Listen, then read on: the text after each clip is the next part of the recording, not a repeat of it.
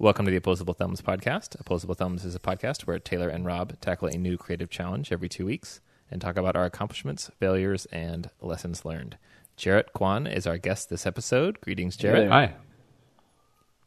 My name is Rob Ray. I use the he, his gender pronoun, and I run the Exoskeleton Art Space in Los Angeles, and I'm a designer in Los Angeles. My name's Taylor Hokanson. I'm an artist, an educator, a DIY enthusiast, and a noted tall person in Chicago, and I'm a he-his kind of guy. Well, my name is Jarrett Kwan. I use the he, his gender pronoun. I'm a designer, illustrator, maker in Los Angeles. I work at Riot Games as a visual designer and made art for Coachella. Yes, indeed. There's some interesting news I want to talk to both of you about. Oh. Have you all been following the Defense Distributed court case that just came down?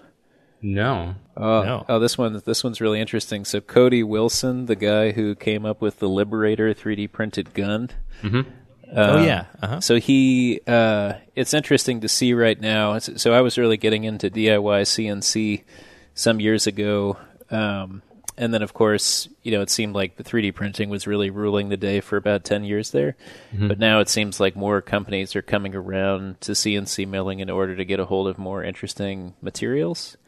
So Cody Wilson had started out with the Liberator, and he's like a super libertarian guy. He was in law school and dropped out and was trying to, for those who don't know the story, he was taking the name from the gun that they would just drop all over Europe during World War II. I guess they were like these little tin guns that would only fire one bullet, but the idea was that, if the resistance was full of these, that you could at least make a dent that way. Yeah. So he's sort of trying to use the greatest generation and something that everyone can agree on, like the rightness of that, but then update it to 2008 or whatever it was, and to have this kind of libertarian stuff about gun accessibility. And the thing, it had a chance of just blowing up in your hand if you 3D printed it and tried to fire it. Yeah. But then Congress wanted him to take all the copies of it offline once he started distributing the thing online, which was kind of showing how little, Congress understood about the technology. Mm-hmm. And then he went on to make a little CNC mill called the Ghost Gunner. And all this thing was meant to do was you would buy an AR-15 lower, like an aluminum blank, that was meant for single fire, and then you would stick it into the jig, effectively like the permanent jig inside the Ghost Gunner, and it would make the little drill holes and stuff that would turn it into effectively an illegal gun. So apparently there was a court case, and I'm having trouble loading the Wired article, but it just came down that they can't apparently tell him that he cannot put certain information online. And so in this case, he can continue his business because they were trying to threaten his ability to produce and sell these CNC machines. So I was just curious what you guys thought about that.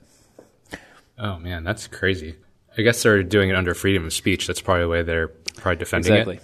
Mm-hmm. Like everything right now. Yeah, and it's like you can't really, make a set of instructions illegal, and then he could argue that his CNC machine is used for something else. And, man, that's kind of crazy, although it seems really irresponsible. Yes. Yeah, I think it's one of those classic things of the difference between legality and morality. And, just because you can do something doesn't mean you should. Yeah. I remember, there was a book publisher who published a book about how to be a hitman. Mm-hmm. And there was, of course, controversy about this book. And I can't remember if the publisher won or lost about, can you publish a book that is explicitly instructional on how to kill someone? Is it Hitman, a technical manual for independent contractors? Yes. Wow. I think it is. Yeah. Oh, the cover art is incredible. And so I was curious about because it seems like there's a lot of overlap there in some ways, right? It's like right. whether the instruction manual is for a router bit or it's for a person. I don't know. It seems like. What about if you're to turn it into what if someone set instructions on how to make drugs online? Would they be able to keep you from putting instructions to make drugs online? Right. Yeah, that's a good. I don't know. That's a good question. And not to mention that there's plenty of drugs that have other uses, I assume, right? Yeah. And so Yeah, so you could make an argument for like off-label uses of LSD or something, I guess. Yeah. Or if someone sold a kit to make LSD, like, Right. would they be able to sell that? Because you could say, oh, it's an educational kit to make some other drug. Yeah, I mean, I'm kind of two minds of it because, so I'm sitting in Chicago right now, and from what I've read online, a lot of crime is committed by a younger person who just takes an older sibling's gun that's just sitting under their bed. So it's not like the guns are hard to get access to. Now, getting access to an automatic or a semi-automatic weapon perhaps is a little bit harder. But the notion to me, like even if you were just to go buy it legally, I mean, it's going to be far less expensive than buying a purpose-built CNC machine that you probably have to wait a little bit for, and then getting a hold of the blanks and then going ahead and milling them out. I mean, as Rob's been talking about for the last couple of episodes, you buy that 3D printer and you stick it in your shop, but it's not like you just press the button and then leave. Yeah, right? I guess Right. It just takes a lot of money up front to be able to do this. Right. So I guess I could see some of his argument that he's not making this happen and not killing people, but at the same time, it's, I don't know. Clearly he's stirring stuff up, and I think he really enjoys the cult of personality. People will talk about, well, if this guy tries too hard, the government might really overcorrect in a different way and then say, like, you have to vet every file you send to a 3D printer, would have to, like, go through a cloud service. You actually want to know something kind of funny that I figured out a couple years ago. Is whenever you paste anything in Photoshop, it actually will check it against currency to see if you're copying money into a file, and it'll prevent you from doing it. So did you do any experiments to see if you could figure out the algorithm by cropping the money in certain ways or making other changes? If you do any sort of screenshotting, so say if you copy and paste off the internet and you try pasting it in, it'll say no. If you screenshot, it won't do it. If you do it into Illustrator, it will do it. And then you can actually copy that as a smart object and bring it into Photoshop, and it will copy in. Weird. Awesome. Yeah. I went down the rabbit hole. What was I looking at? But I was reading something about the different, paranoias that'll crop up when the general public becomes aware of something like bath salts or whatever it is. And there was something I was reading about where in the UK for a while, everybody was freaked out that kids would supposedly collect feces and urine, and you put it in a bottle and leave it in the sun for a couple weeks, and then you huff the gas that is created. And then there was this whole debate online as to whether it was actually a thing or just like completely the invention in the style of, what's the Reefer Madness or something. Well, on Wikipedia, it is called Genkem. It's there you go, man. Yeah, Jenkem, and it sounds fucking terrible. You heard it here first, listeners. Please do not do this. Please don't make that our next challenge. Oh man, Jarrett, we're in your hands. Yeah, be nice. Yeah. Oh man. So, Jarrett, I don't know if you've listened to our last couple episodes, but we've been talking a lot about being of a certain, in many cases, a man of a certain age, and remembering anger, and some might say hate, but in that sort of like music way, being important to our formative years. And I really got a kick out of your garbage can that wasn't calling for an end to hate, but just less hate. Yeah. As if to acknowledge that, that it can have its uses in certain cases. Was I taking the wrong message from that project? Well, for people that haven't seen it, it's basically a trash can that's at a certain angle. When you stand it at the right side of it, it'll say love and hate on the side of it, on the side of the trash can. But as you walk around it, the entire thing will distort out until it becomes unrecognizable. And that project was this kind of it was like this idea of love and hate and having an interactive kind of aspect to it. So that way, because most of the time when you see these trash cans, you kind of, you look at them, you spend like 5 seconds with it, and you go like, okay, I'm done. I'm going to move on to this next one. And I wanted this one just to be where there's a little bit of surprise and kind of discovery when you walk around the thing. And as you get closer to it, it actually says love more and hate less. So then it's sending like one message from far away and another one when you get up close to it. So it's, in this day and age, it feels like that there's a lot more hate than there is love. So then I wanted it to be that so people can discover that with the trash can. And Coachella sort of commissions them, right? Like different artists make different ones. Yeah, it's actually through another company. It's called Global Inheritance. So they're a group that promotes environmentalism, like in terms of recycling and kind of like trash awareness when you're at these festivals, just because there's trash everywhere there. Like people just tend to just drop things, where they stand and then just walk away.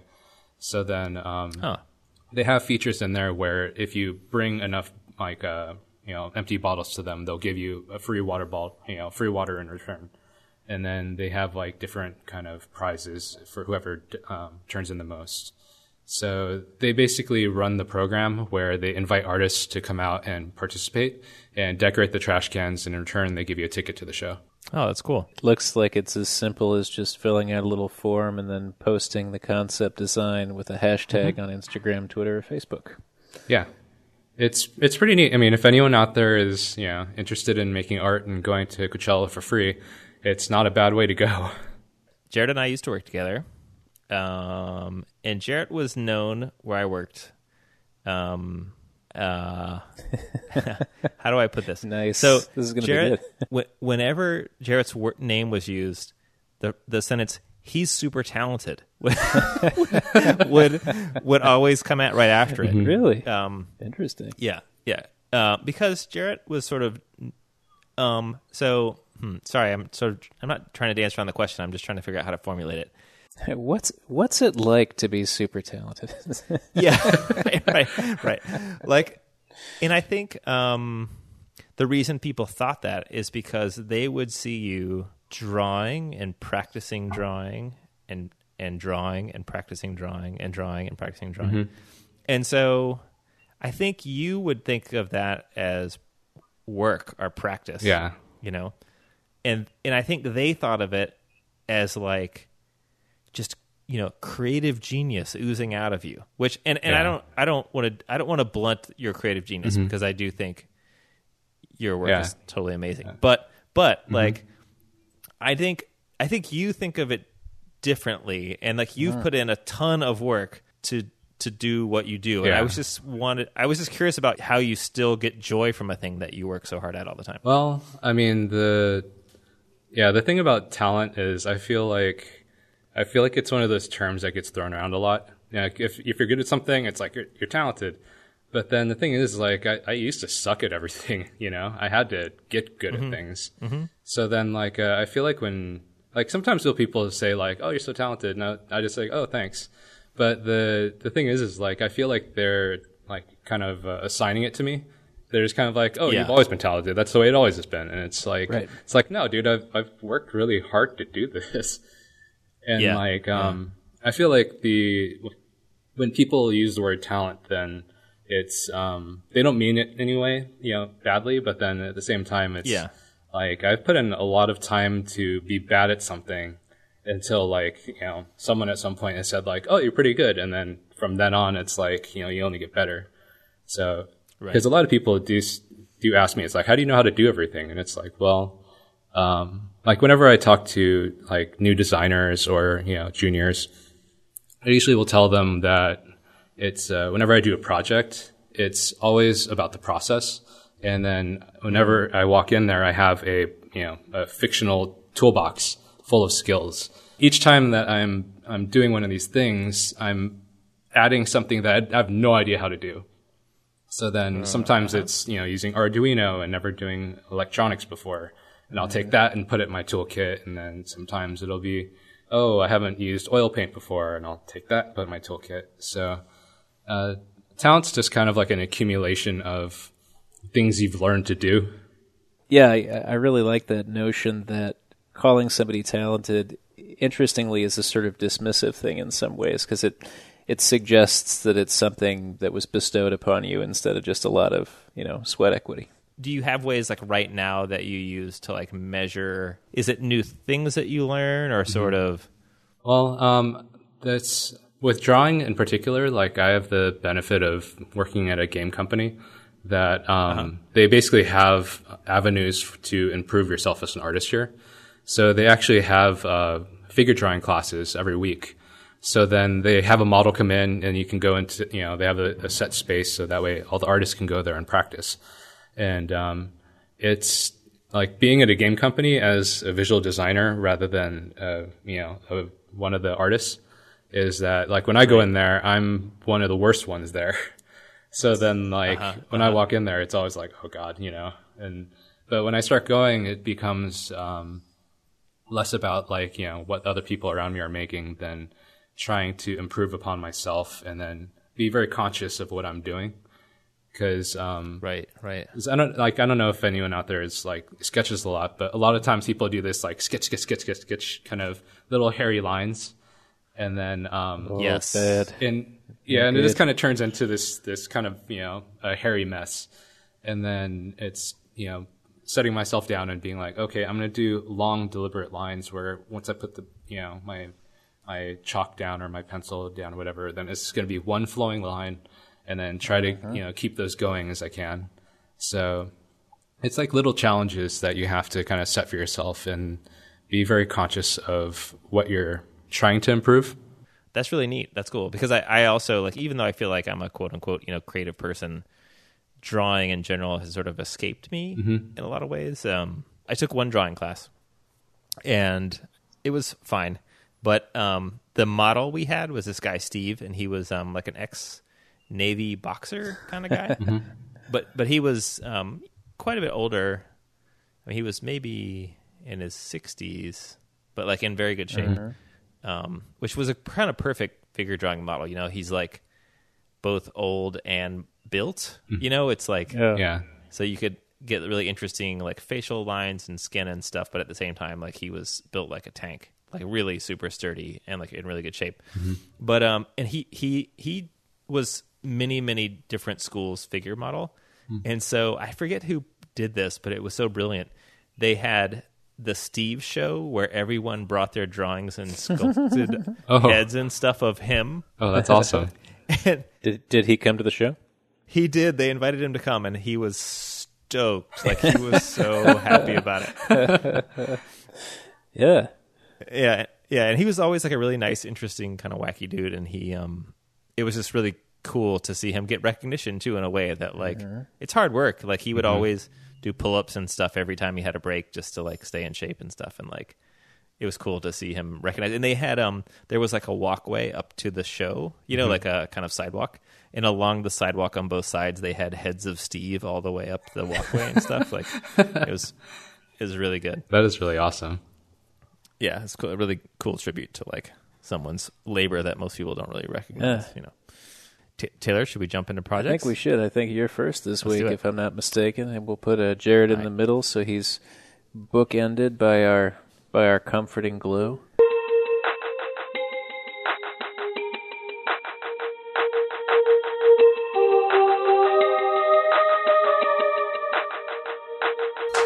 Okay, I'm ready when you are.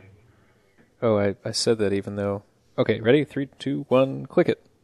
Rob's painting some board with a roller on the ground. It looks like it's, is it black? And just filling in the entire space. Mm-hmm. Just a big sheet of like 4x8 cardboard, I think. I'm also digging Rob's use of Fast Mo, which he's been experimenting with. And then Illustrator. Who could forget those lovely UI changes that come every 13 seconds with an Adobe product? Abolish ice and getting the fonts right. Rob, you'll see why I'm laughing at this in a minute. Okay. Let's go ahead and blast that font. 1,000 point, all capital letters, sans serif font, like postery. Now he's reversing it, which automatically makes me think that he's doing some kind of printmaking or exposure process. like light sensitive exposure process. When you're doing dashed lines on it, or more like dotted lines. Oh, yeah. Interesting. So maybe it's going to be a template for putting in holes or nails or lights, like little LEDs or something. Okay. Interesting. I hadn't thought of that kind of application before. Yeah, Illustrator is pretty great for this. I'm also digging that I feel pretty confident about the fact that these will be holes, and also pretty confident that Rob's just going to have to do it by hand, which I'm loving. Oh man, even just doing the arrangement of the pages is going to be a pain. Right now you're printing them out. And you're tiling it all out. Oh my god, doing it the hard way. I love it. That is a hard way. Yep. Is he going to then not bother to print the top and the lower row because there's no actual material on there? Yeah, there we go. And here comes the drill bit. Yeah, you're going to be drilling holes through there, through all the dots. Wow, yeah, Rob, you put on ear protection when you're drilling holes? That's pretty responsible, man. I also listen to podcasts. Oh, well, there you go. It's headphones, yeah. And here come the Christmas lights. Oh, nice. See, I was, of course, going immediately to, he's going to put like addressable LEDs in there or whatever, but of course Christmas lights is the way to go. So did you have these left over from Christmas, or did you actually have to go find these? Fortunately, our friends at Amazon.com, the holidays are year-round. That is the truth. I'm interested that Rob chose to print this out in reverse and do it on the back, and I'm curious why not just do it on the front. You know what I mean? Because also then when you drill it, all the hairy stuff would blow out the back. Hey. Cut to finish. Wow. Is that illuminated? It looks great. It just looks like an export from Illustrator. That's pretty awesome. So is this thing being displayed somewhere? Not in that photo, but it will be. Very cool. At an undisclosed location. Nice. Are you going to battery power it, or are you going to find a plug-in? So I got them, and they have a little solar panel, which is cool, but the battery is built in to the like hunk of plastic, you know? And you can't really pop it open or anything, so either I'm going to have to decide to like charge it and then set it up, or cut the cable and attach a bigger battery if I want it to run longer. I need to do some light tests to like see how long it'll stay illuminated for, So Taylor, you are right. There is a downside to essentially working from the back of the board and then drilling into it, but and it did cause a little bit of a problem because the blowout from drilling through cardboard is a little bit rough. But the reason I did it is I wanted to be able to, if I work on the back, I can like make mistakes with glue and just with I could just make all the mistakes and not have to worry about it. But what I could have done right is drilled the holes from the front and then flipped it over and worked from the back, which is probably how I should have done it. But I was pretty proud of myself for remembering to flip it over. Yeah. So I was like, I'm just going to run with it. And that's what I did. But I will say that I spent 2 or 3 days trying to figure out crazy methods through JavaScripting, Adobe Illustrator and stuff, how to do the dots because I wanted enough dots that you could actually see each letter crisply, like and you had to count each dot to make sure you didn't run out when you hook up the lights. Yes, yeah. And every time, everything I tried didn't recognize the corners as being critical to the dot layout. So if you put down like a dot every centimeter, the corners don't actually, most corners just won't get a dot, and then it just looks like garbage when you light it up. And so you'll see in the video I was like flipping it from like a black background to white dots so I could kind of see what it would look like, Oh, there's cops going by my house. That's the sound of the police. It is. It happens a lot. But what I realized is the basic dash function. If you put a dash of zero width, zero length, it makes a dot. Yeah. And those dots always get placed in the corners, which is perfect. So The built-in like easy dumb Illustrator thing totally works. I just didn't think it would. Very, very cool.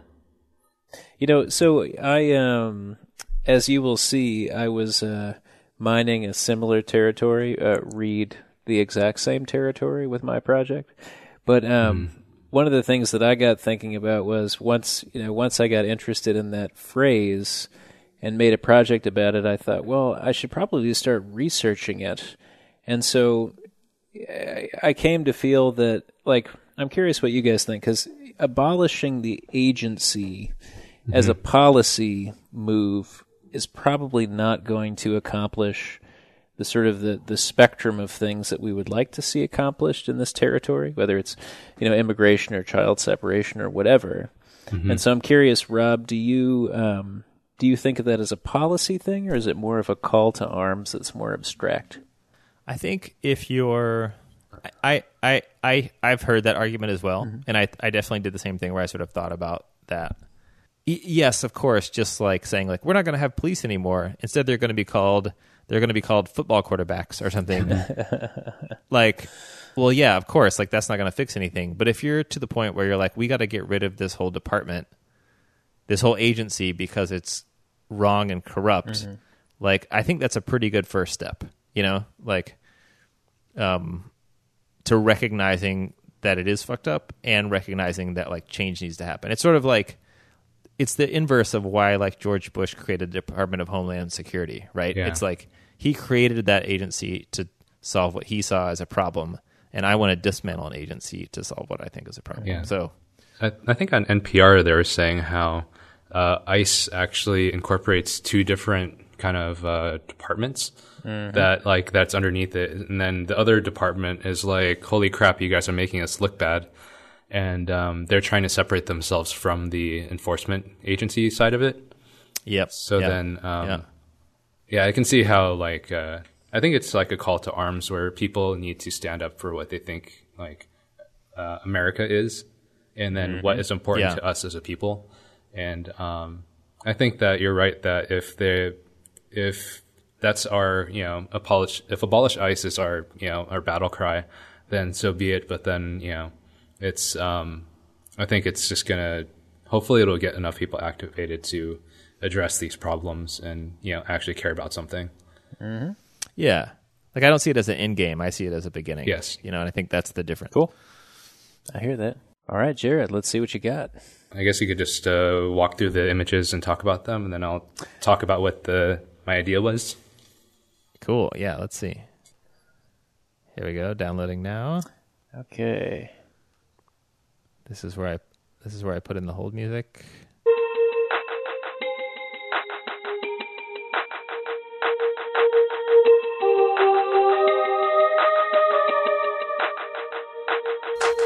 Taylor, I think we're on the same, looking at the same thing. I see images 01 through 09. Yep, I'm on 01. And I'm opening up the first one. Oh. Rob, I had to look up the translation, but do you know it off the top of your head? I don't. What did you look up? Juntos is together in Spanish. Ah, cool. Oh, that's cool. Okay. I'm seeing the classic hallmarks of laser on some kind of hardboard or maybe plywood, but I'm not seeing those plies on the edge. But you got that browned edge and then what looks to be raster engraved text on the interior. Yeah, and it's like a large, similarly bold font as mine. We have some similar font choices. Yours are it's italicized and some sort of slightly elongated. Taylor, how big? It's hard to know how big those are because we don't have any reference. Yeah, sorry. Yeah, they're pretty small. They're maybe like an inch and a half wide and maybe like half an inch to like maybe 0.6 tall. Oh yeah, cool. And Jared, don't sweat it. We love the thrill of the chase when it comes to identifying. It's like Taylor. Well, if that's MDF, I think each one of those grains of MDF is 1 millimeter. That would mean these pens are. All right, should we look at image 2? Okay, so I'm on image 2. Yeah. Oh, yeah. Taylor, you're onto something here. This is something I'm always talking to my students about because all these tools like 3D printers and lasers and so forth, they're really good at prototyping and iteration, and I find that a lot of people save up all their juice and try just to get it all done on one go. So it's really nice to see here Jarrett's sort of in-process sketch where he's testing different engraving strengths on a particular piece of material, like a little index plate, kind of like a test strip if you ever used to do classical darkroom photography. Yeah, and so we have 10 shapes, and they're roughly all squares. I guess they all are squares. And Jarrett, correct me if I'm wrong, or Taylor Joe. I think what we're seeing is the number of watts applied to the laser and then the darkness of brown that it creates. Percentage, I believe, is what we're seeing. Oh, is that percentage? Mm-hmm. Okay. So 10%. Oh, I guess. Oh, I see. 10% of whatever the power of the laser is creating a kind of a light, almost kind of light coffee kind of brown, and then it gets progressively darker as you increase the percentage wattage of the laser all the way up to 100%, which is a very sort of 90 and 100 are both kind of burnt toast looking kind of. Yeah. I prefer 30% personally. But that's just me. So I love seeing effort put into the process element where it's leaving behind a what's the word I'm looking for? Like we have an artifact of the working process that's that effort has gone into, and I like seeing that preserved in the photograph. That's So cool. number 3, Rob, what do you see? Yeah, we see Juntos again. It looks like it's darker this time than the first two, seemingly. And I think the first 2 are actually the final project. that's my guess too. This one maybe it was the first pass to see how it's going to go, or one of the more introductory passes. Yeah. Yeah, now we're seeing the Juntos text, and we're seeing 5 passes, I think. The first pass is 100% power. Oh, and the grain orientation of the wood, I think. Either vertical grain or horizontal grain, so either turning the wood 90 degrees or not. And no tape. Oh, so is that putting tape, it's burning through the tape? Yeah, because the blowout, so if you look at number 2, you can still even see a little bit of evidence at the top right on the end, but that fogging that you get tends to be helped out by tape. Aha. Okay, yeah, so you're right. So Jarrett made 5, 1, 2, 3, 4, 5 of them. And now we're seeing a close-up of image number 5. So that's 80% power. And the grain is left-right and with the blue tape. All right. Oh, and then we're getting... is that right? What's it called? Do you want me to tell you why the grain matters? Yes. The wood is bendable because if the grain is going up and down, it'll snap in half if you try to bend it in the center.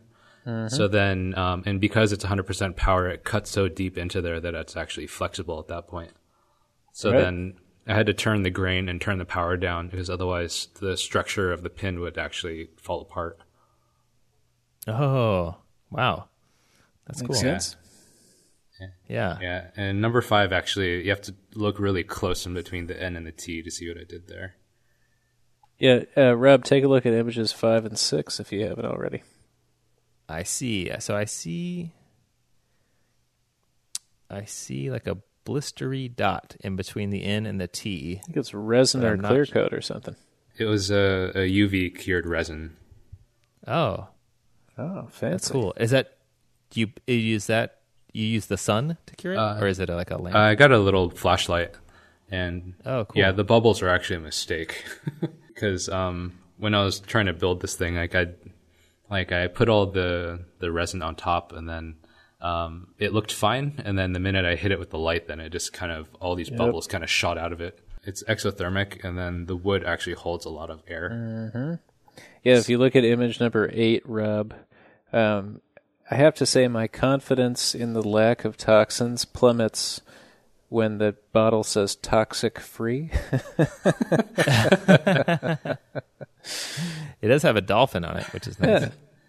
We're looking at a bottle of resin, 60 grams, grams is always hard for me to measure, but it's like small Elmer's glue bottle size, it looks like. And it says transparent, quick curing, toxic free. Yeah. That dolphin is awesome. So that last image includes the original graphic for Juntos, but then there's also some more intriguing ones, including a swimming pool, a barbecue, and a plastic bottle. I'm curious to know more about the letters attached to each one, which I'm assuming relate to California. But Rob, can you dive in there maybe? But in sea, so there's a swimming pool that has No Cal. in. Oh, yeah, could be Or that. normally yeah. closed. Or North Carolina, or normally closed. But it's a swimming pool, and then OAK is on a barbecue grill, which I assume is Oakland, and then San Francisco SF maybe is on a plastic water bottle. I wanted to make these pins about resistance so that way people can identify with particular like movements or whatever beliefs. And so the Oakland one is the guy who's trying to have a barbecue in the in Oakland, and then he had the cops called on him. You would have like the Oakland pin for the lady that was breaking up the barbecue. The San Francisco water bottle one was this little girl who she was selling water outside of her home, and because her mom told her like, you know, it's if you want to go to Disneyland, because she has been pestering her about going to Disneyland, she's like, well, you're gonna have to help us out because it costs a lot of money. So then the little girl was selling water outside to try to raise money to go to Disneyland. And this lady comes by and tells her that she's not allowed to sell water and needs a permit. And then the North Carolina pool one was, it's actually not just North Carolina now. Now there's a whole bunch of stories of people calling the cops on these black people who are enjoying their own pool. Like it's a community pool and they'll go to it and then they basically are told they're not welcome and they need to leave. Oh Yeah, wasn't there something about somebody who was wearing socks in the pool, or just something completely bizarre? Yeah, and there was some woman that assaulted like a little kid that was at the pool and told him to leave.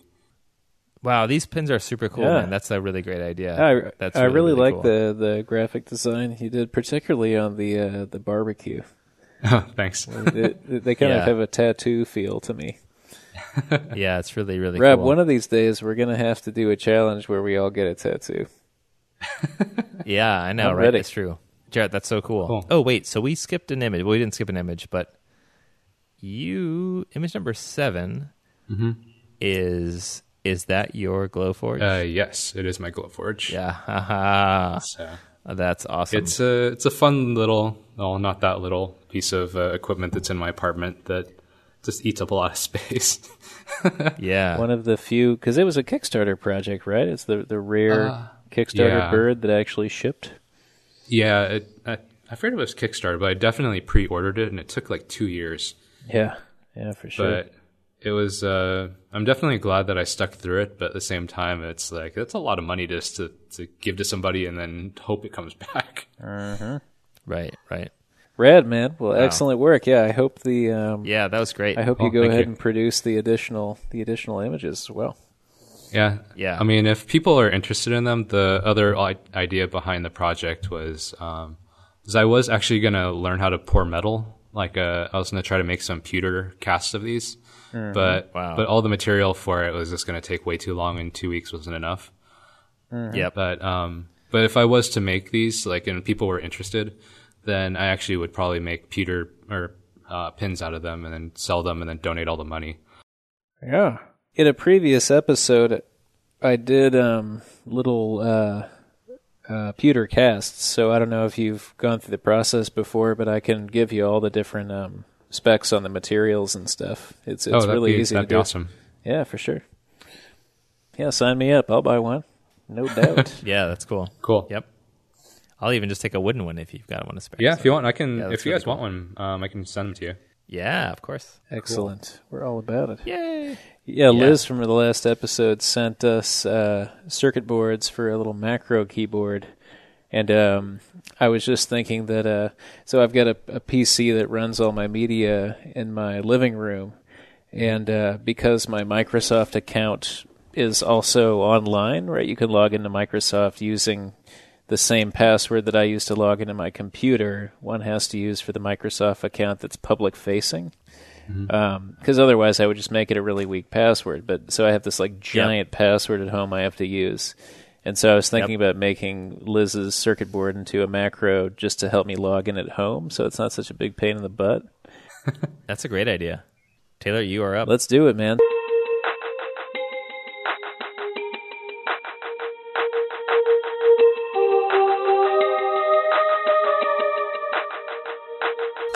So the first image I'm seeing is what looks to be Taylor's fist in like a classic protest fist pose, like thumb out, Fingers towards the camera. Yep. And let's see. Yep. Okay. Yep. And then it's a kind of a corrugated, is that wood board? And then it's looks like it's been CNC'd to say abolish ICE on it. And it's reversed. Yeah, I had a comment about CNC from a listener. So CNC is, from our last episode, CNC stands for, is it computer numeric control? That's right. Is that right? And essentially it's like a palm router, or just like a sort of like a very fast, It's like a plunge router of some sort.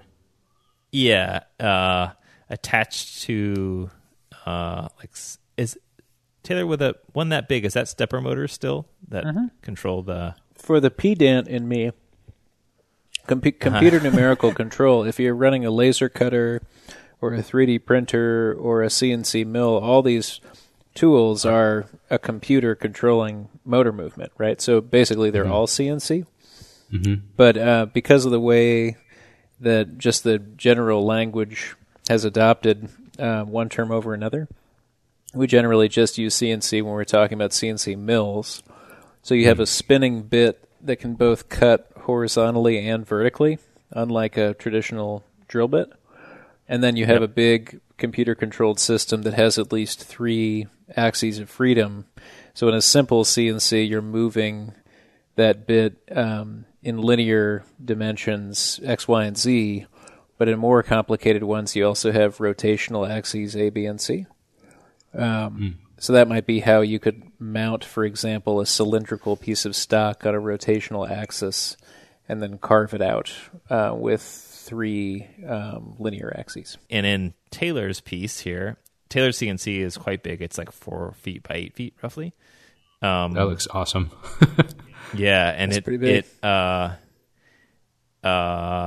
it says abolish ICE routed into that board, and that looks like that board looks really, heavily textured. It looks, Jarrett, you said it has like a corrugated kind of look to it. yeah, on the image 3, it looks like you actually made the corrugations using your mill. Yep, that's cool. So what's the in the center of it? It looks a little bit distressed. Was that because something hit the wood before you milled it, or is that from the process of milling it?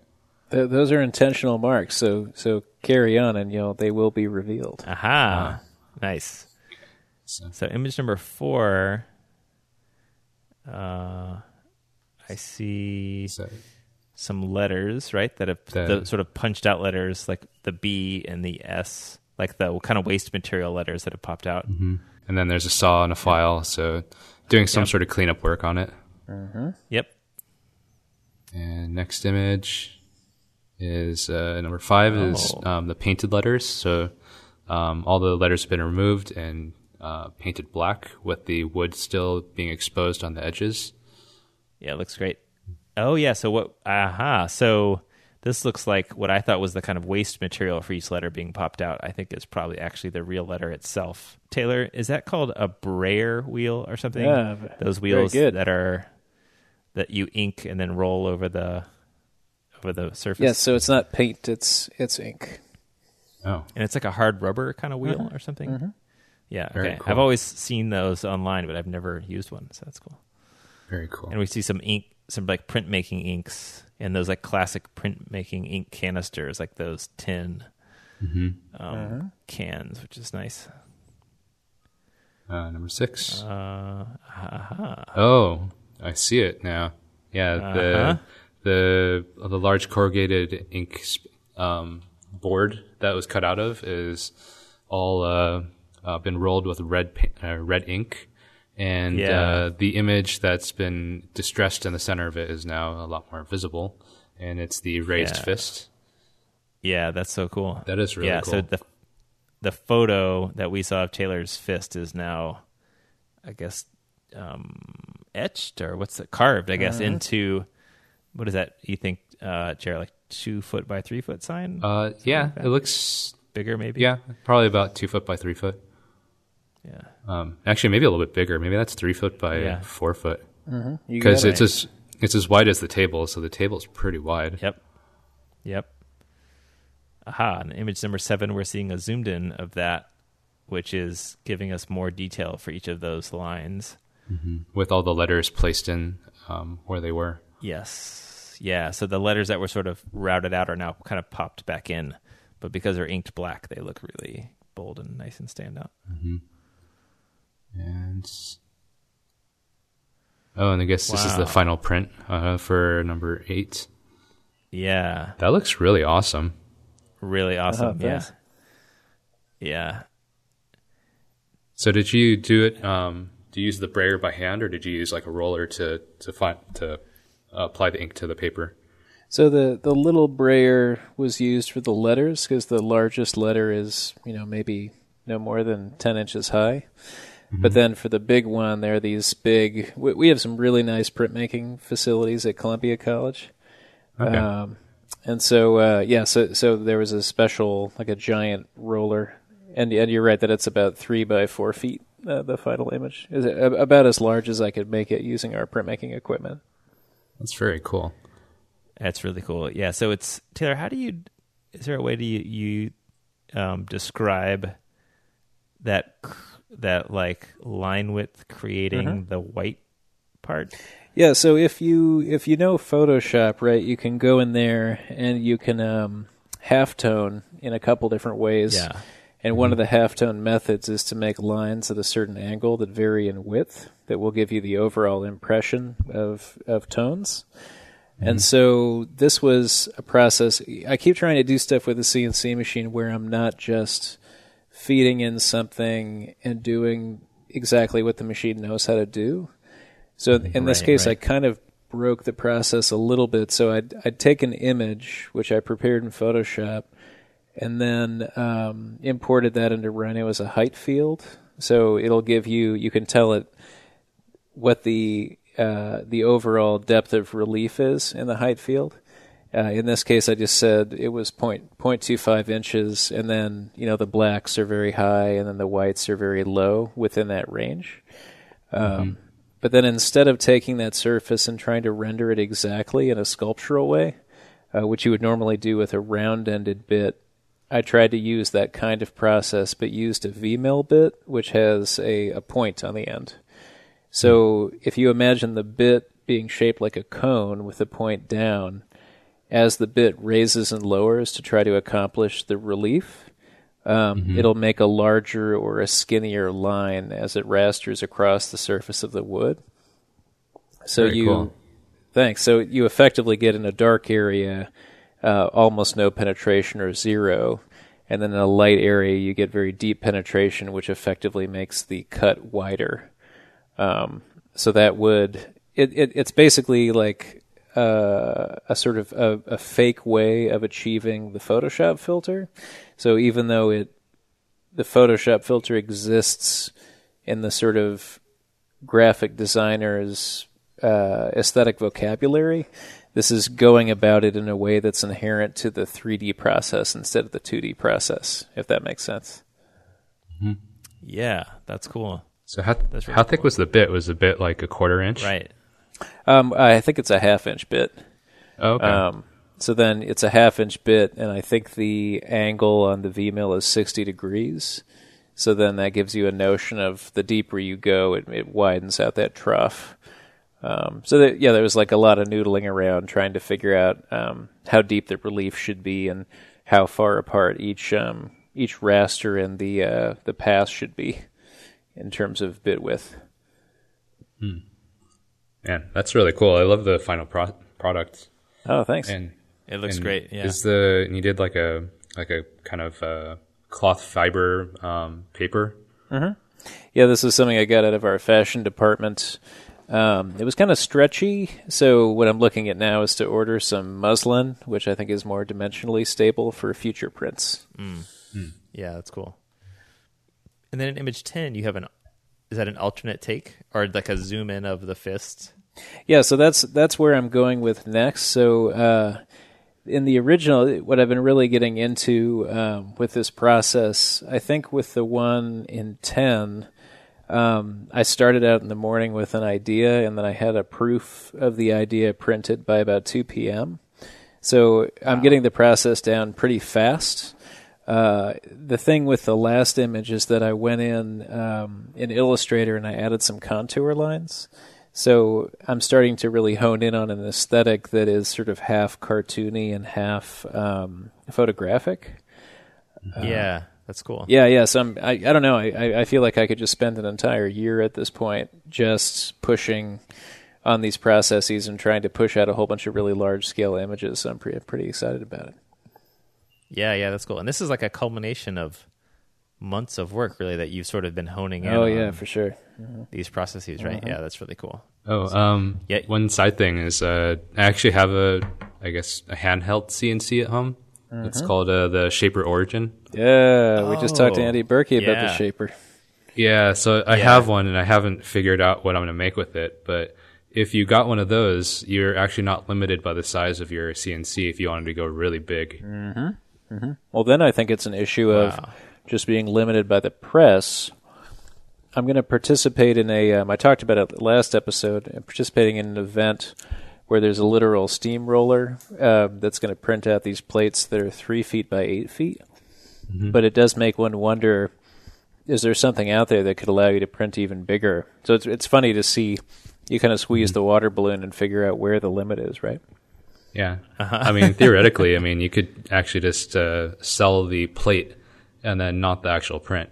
Yep, exactly. Yeah, so if I were to cut it with a shaper, I could just I could just roll the surface with paint and then just leave it right there. So that might be worth checking out. Yeah, that's a good idea. That's cool. That's really cool. Very, very cool. Wow. Yeah, abolish ice. You heard it here first. Yeah, we got the resistance flow in this episode. That's cool. Yeah. Yeah, thanks, Liz. This is Liz's challenge. Yeah, it was a good one. It was a good one. Yeah, you can find photos of our finished projects over at projects.opposablepodcast.com. And this episode, if you haven't been to that site or if you haven't been there in a while, that would be a really good and rewarding trip for you to get over to projects.opposablepodcast.com, because we will have tons of photos in this episode that you'll want to check out. All of our works have this episode have a kind of visual pop to them that I think will be pretty rewarding to check out. We'd like to send you an Opposable Thumbs sticker. Jarrett just got some in the mail, so if you would like to join Jarrett in getting an Opposable Thumbs sticker in the mail, just share a podcast episode on social media or rate us on iTunes and let us know that you did, and we'll send you a sticker. You can contact us on Instagram at opposable_podcast or at our email, opposablepodcast@gmail.com. And thanks to Wolf Mask for making our logo. We'd like to give Blondie Hack, Nick Kantar, and Walter Cotundo a huge shout out as being our top Patreon supporters. Thank you, Blondie Hack, Nick, and Walter. You guys are awesome. And if you'd like to join them in the League of Patreon Supporter Badasses, please go to patreon.com/opposablethumbs to sponsor us. Anything you can donate super helps. We have some shipping costs that we use to ship mics to guests and web hosting fees and stuff like that. And so all of your money definitely goes to a good place. And maybe one day we'll get to a place where we can waste your money. But at this point, we're not. At this point, we aren't. So thanks for sending us a little bit. Our podcast is dedicated to providing a harassment-free experience for everyone, regardless of race, gender, age, sexual orientation, disability, physical appearance, body size, knowledge of subject matter, or religion, or lack thereof. And we actively support an inclusive environment, and we want you to be a part of it. You can check out our full code of conduct over at our site. Jarrett, do you have any links that you want to share or things that you're into that people should know about? Well, you can check out my Instagram. It's OHRALEY on Instagram. And I mostly just put up stuff that I'm working on. Nothing too special at the moment. But yeah, if I have anything else coming up, I'll definitely post it on there if you want to keep track. Awesome.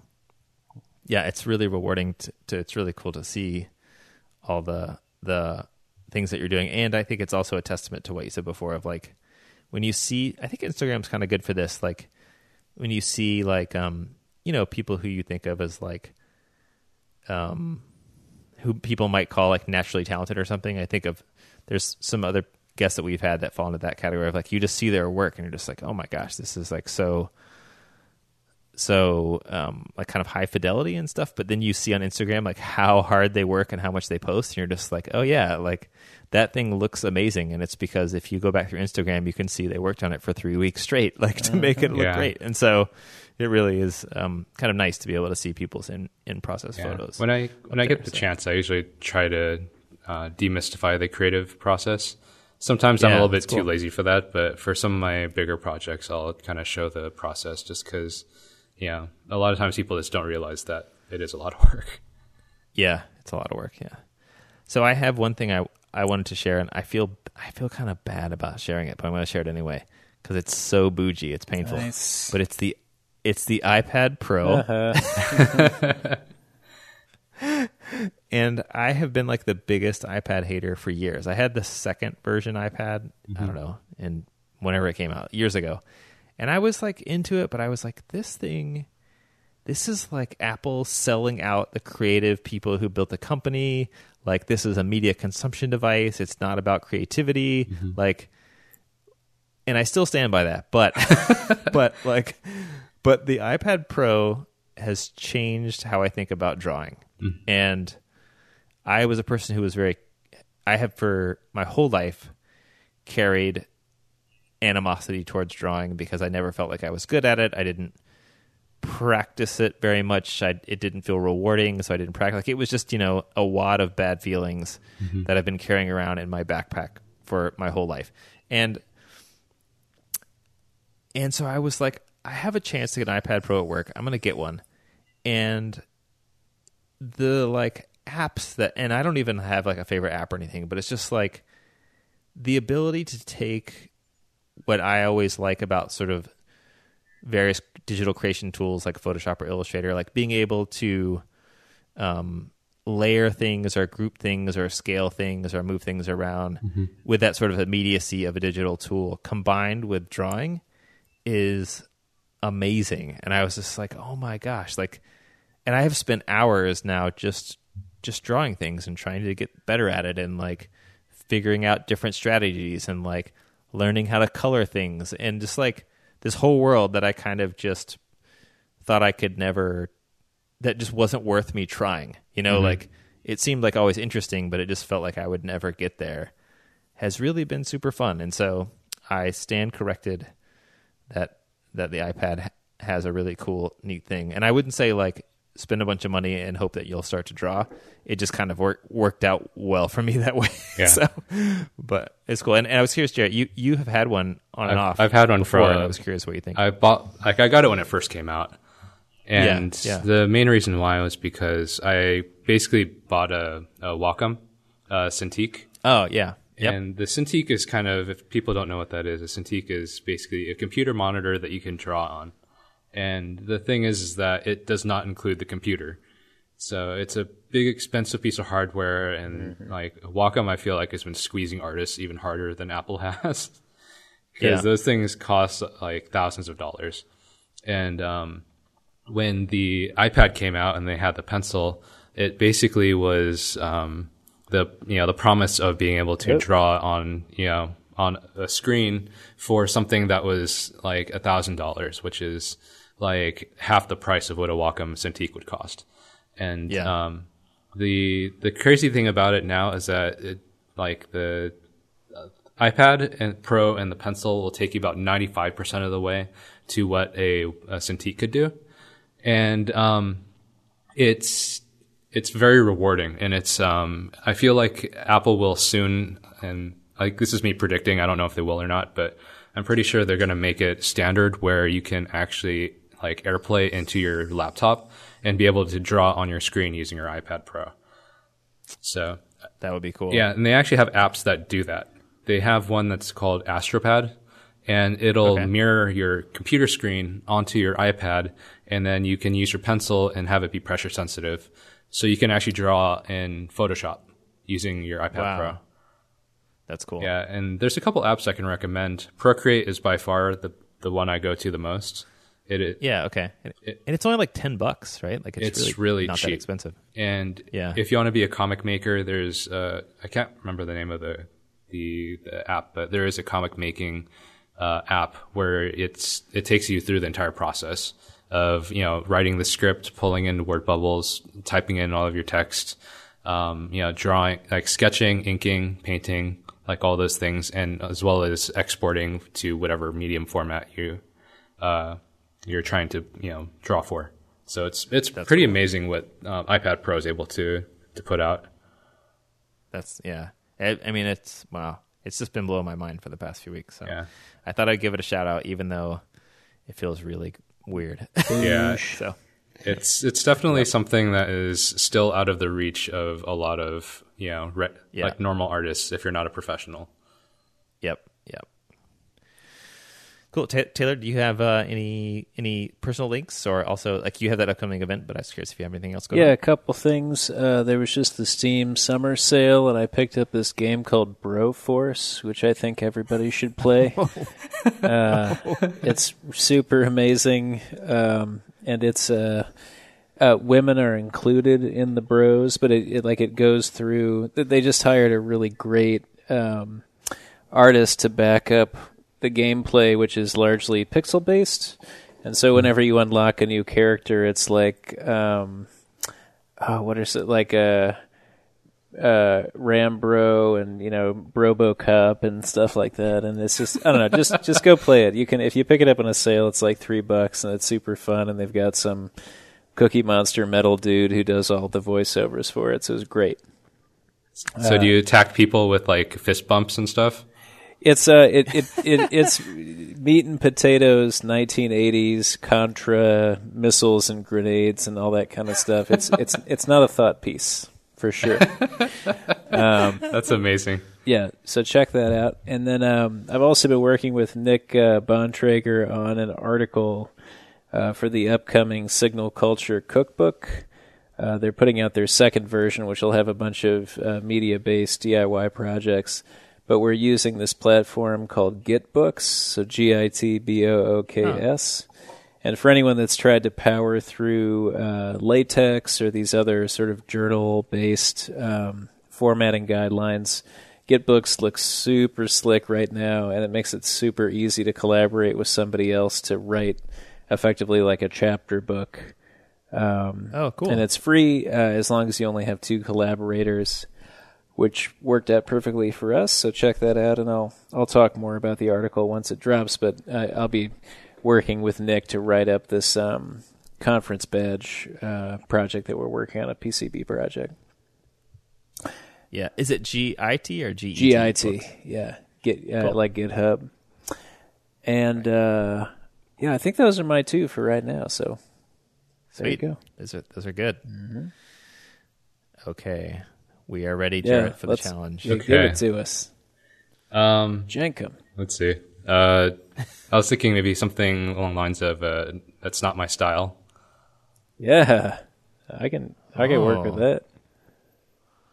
So Not my Yeah, style. it is. Do you have any guidance Oh, no for us? way, or should we dude. just run Don't- with it? No, Just- you, Well, I you could- can't ask for guidance. What are you doing, Rob? well, I can tell you like one of the things when it comes to for me drawing and expanding my artistic style is I tend to try to identify what my style is, and then I'll break it and I'll try something that's Yes. completely different. Very good. And then see if it works for me, and then so it's kind of like the idea of like my toolbox. So then you kind of venture off into unknown territory, try something you've never done that you may have thought was cool or is the opposite of what you normally do, and then see what you learn and come back to your original style and see if it adds on, or maybe it's just not your style. Yeah. That's really cool. Okay. Cool. Oh, this one's going to be This great. is good. Yeah. Okay. Cool. It's funny because I Jarrett, a number of episodes ago, I spent some time trying to work on what my style actually was. So now I get to be free. Yeah. So that's cool. Thanks.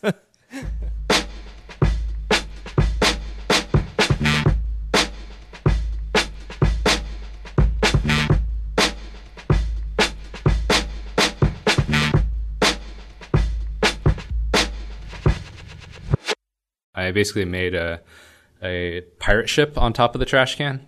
So, and unfortunately, it kind of looks more like a toilet than it does a pirate ship. But I totally did think that was a toilet. Yeah, when I was like envisioning it in my brain and sketching it out, it looked a little bit more like a ship. But you know, you can't control everything.